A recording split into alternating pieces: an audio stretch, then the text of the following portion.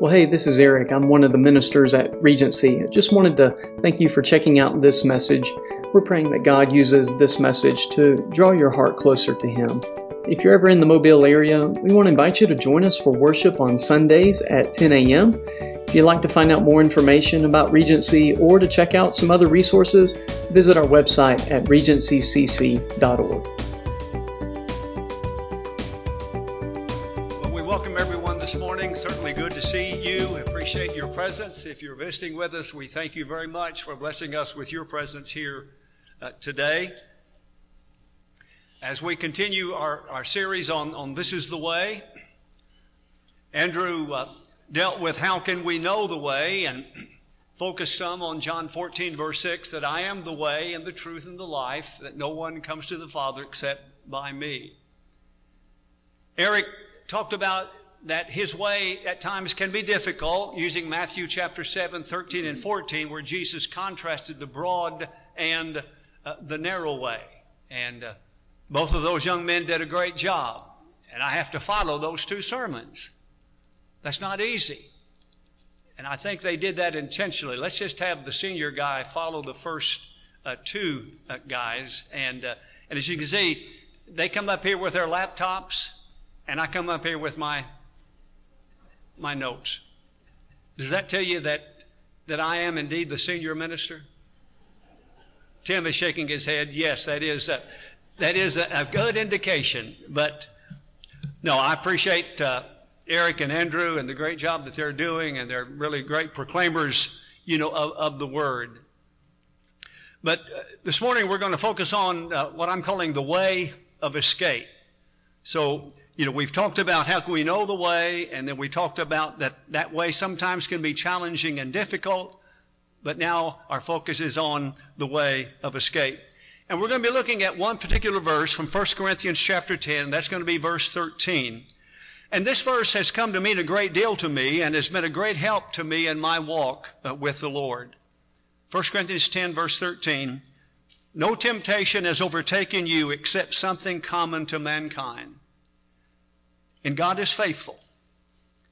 So He will not allow you to be tempted beyond what you are able, but with the temptation will provide the way of escape also, so that you will be able to endure it. Now, it's important for us to see this verse in its context. Paul has been dealing with several problems that were going on here in the church in Corinth. One of these problems had been the way that some of the Christians were enjoying and using their freedoms and liberties in Christ to the harm of other fellow Christians. And verse 13 falls in the middle of that discussion. In the first 12 verses of 1 Corinthians 10, Paul hits on 4 sins the children of Israel fell into. They lusted after evil things. They committed idolatry by bowing down to the golden calf Aaron made rather than worshiping God. They committed sexual sin, and they tested the Lord's patience by endless complaining. In verse 12, Paul summed it up by saying, therefore, let the one who thinks he stands watch out that he does not fall. And my brothers and sisters, we need very much to take that warning to heart. Take heed lest we fall. Then in verses 14 through 33, Paul went on to take a very direct approach. He told them to flee from idolatry, not just resist or try to negotiate terms of peace with it, but we must run from it. And so verse 13 stands in the middle of these two sections. One that warns us that we who think that we are strong in the faith must take heed lest we fall, and the other that urges us to decisively flee from idolatry. And I believe verse 13 is meant to be a comfort and a consolation to us, an encouragement to us in those times when we struggle and wrestle with temptations to sin.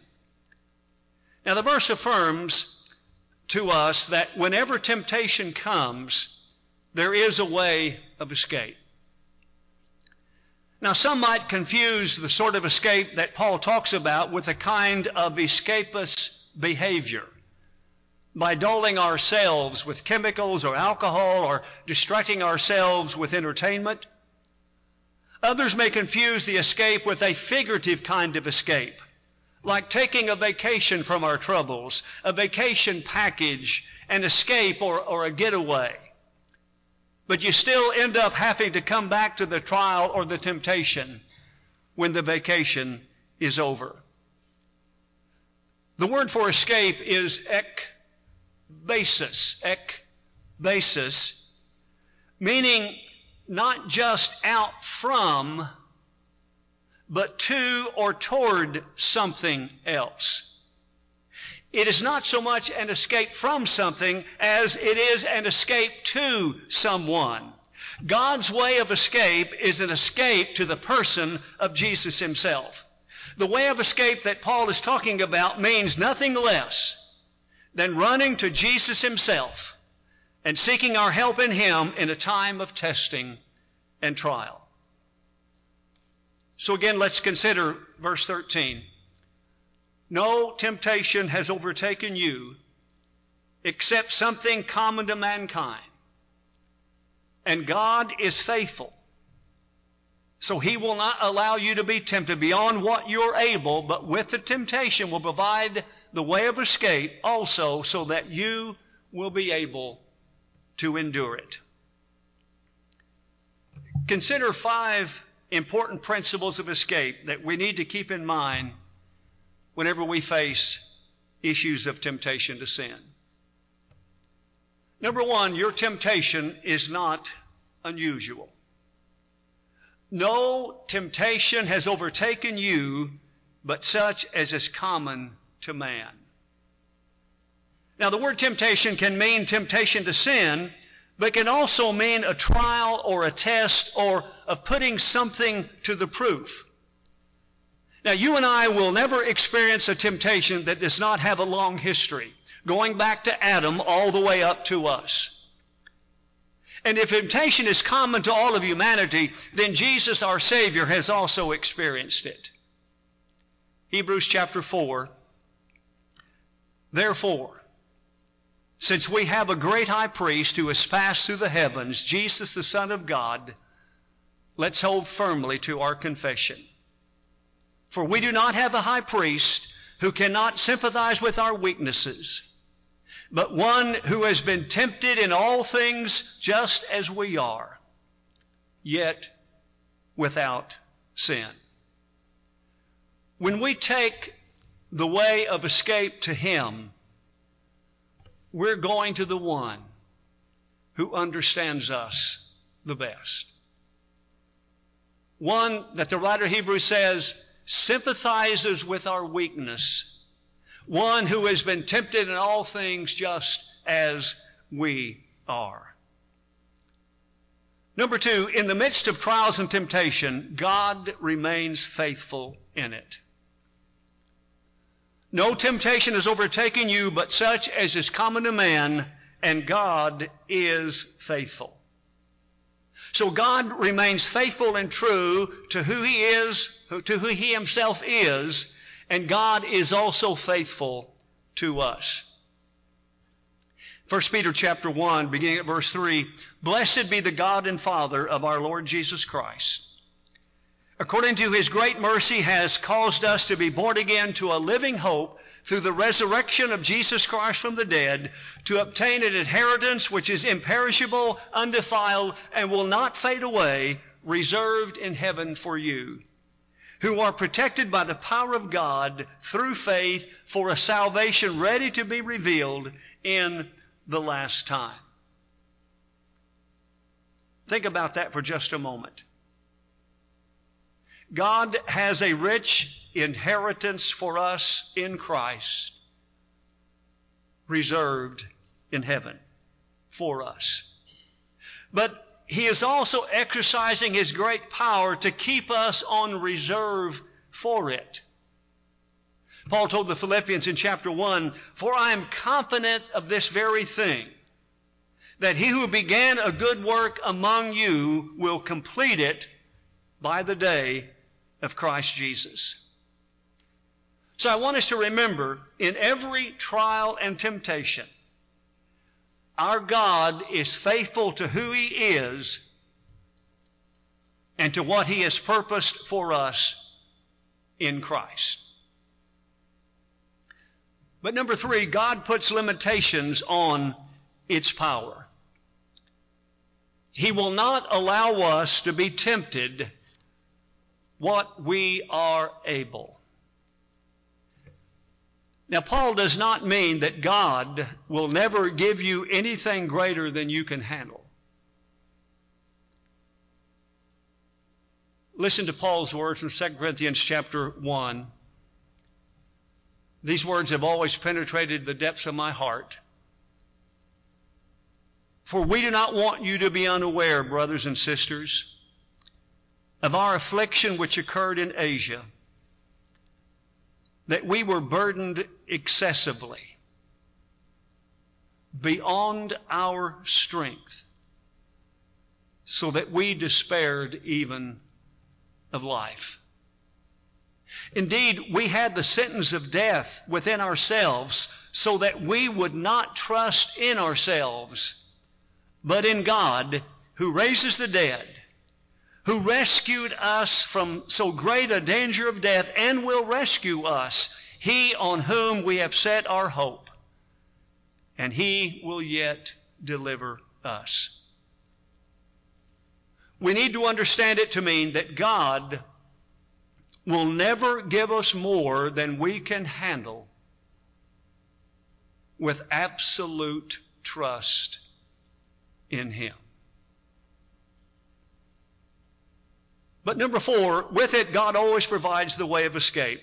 But with the temptation will provide the way of escape. Did you notice that word with? God lets us know that when it comes to any trial or temptation that He allows to come to us, along with it, God provides the way of escape. In each trial or temptation, we need to pay careful attention to what God's Word tells us to do. Now, as I mentioned, when it came to the temptation to idolatry, Paul told the Corinthians to flee idolatry, to run from it. But in each case, we need to do carefully and heed carefully to what God's Word tells us to do. Psalm 119, verse 11, I have treasured your word in my heart so that I may not sin against you. That's what we all need to do, is to treasure that word in our hearts so that we will not sin against our God. And then number 5, trusting in Christ, you can endure. The final words of verse 13, so that you will be able to endure it. We can gain victory over times of temptation and testing if we take that way of escape and run to Jesus as our refuge, and He will help us, and we will be able to endure it. So let's remember the commonness of temptation, the consistency of God, and the certainty of escape. The commonness of temptation. There is no temptation that is not common to man. The consistency of God, but God is faithful. And the certainty of escape, that He will provide for us the way of escape. Let me conclude with 3 words to summarize our escape strategy when facing temptation. The first word is faith. 1 John 5 verse 4 tells us, for whoever has been born of God overcomes the world. And this is the victory that has overcome the world, our faith. Faith is the victory that overcomes the world. A second word is flee. 1 Corinthians 10 verse 14, therefore, my beloved, flee from idolatry. Now that may be what some of us have to do at times, is run. Get away from it. What did Joseph do? He ran from temptation. And if that's what it takes, then let me encourage all of us. Now, I can't run as fast as I used to run, but I can still run away from temptation. Flee idolatry. That's what Paul told the Corinthians to do. Faith, flee, and then the third word is fight. James 4 verse 7, submit therefore to God. Resist the devil, and he will flee from you. How do we resist the devil? Submit therefore to God. I think that's interesting that those words, James begins those words with submit therefore to God, and that's how we can resist the devil, and then he will flee from you. In 1 Peter 5 verse 9, so resist him, firm in your faith, knowing that the same experiences of suffering are being accomplished by your brothers and sisters who are in the world. So resist him, firm in your faith. So sometimes we must fight. And sometimes that fight may involve just what? Quoting Scripture. How did Jesus oppose Satan? 3 times, what did he say? It is written, Satan. Get out of here. And if that's what it takes for you to overcome some temptation, then I encourage you to quote the Word. Put that Word out to him. That's exactly what Jesus did, and that's a powerful example for us to follow, as well. Faith, flee, fight. That can be our escape strategy in overcoming the trials and the temptation that come to us. And we're all going to have that. And I think that's what Paul is telling us there, that no temptation is overtaking it, but such is common to man. It's going to happen. But remember how God is faithful, and he's going to be there and provide that way of escape. 1 Corinthians 10, verse 13. In some of my readings this week, one biblical scholar said that he recalls that was the one verse that his dad had him to memorize. Was 1 Corinthians chapter 10 and verse 13. So let's read it together. No temptation has overtaken you except something common to mankind. And God is faithful, so he will not allow you to be tempted beyond what you are able, but with the temptation will provide the way of escape also, so that you will be able to endure it. Thank you, Lord, for that wonderful promise. Now, there are a lot of significant promises that we have in God's Word. But boy, this is one that is powerful, reminding us of God's faithfulness and God promising us the way of escape. But if he provides that way of escape, what do we have to do? We've got to take it. And sometimes I've had people, hey, he didn't provide a way of escape. Well, he does. We've just got to be willing to go where God leads us. But that's his promise here, and that we will be able to endure. So we're going to sing our song of encouragement, and if there is anyone here today who is ready to respond to the gospel of Christ through faith, repentance, baptism, we're here to help you with that most important decision. If you're here today and desire the prayers of our congregation, prayers to help you, to strengthen you, as you may be going through some very difficult times, we're here as the body of Christ to be there for you and to help you. And so if we can help serve you in any way this morning, would you please let us know how we can do that? Let's stand together and sing our song of encouragement.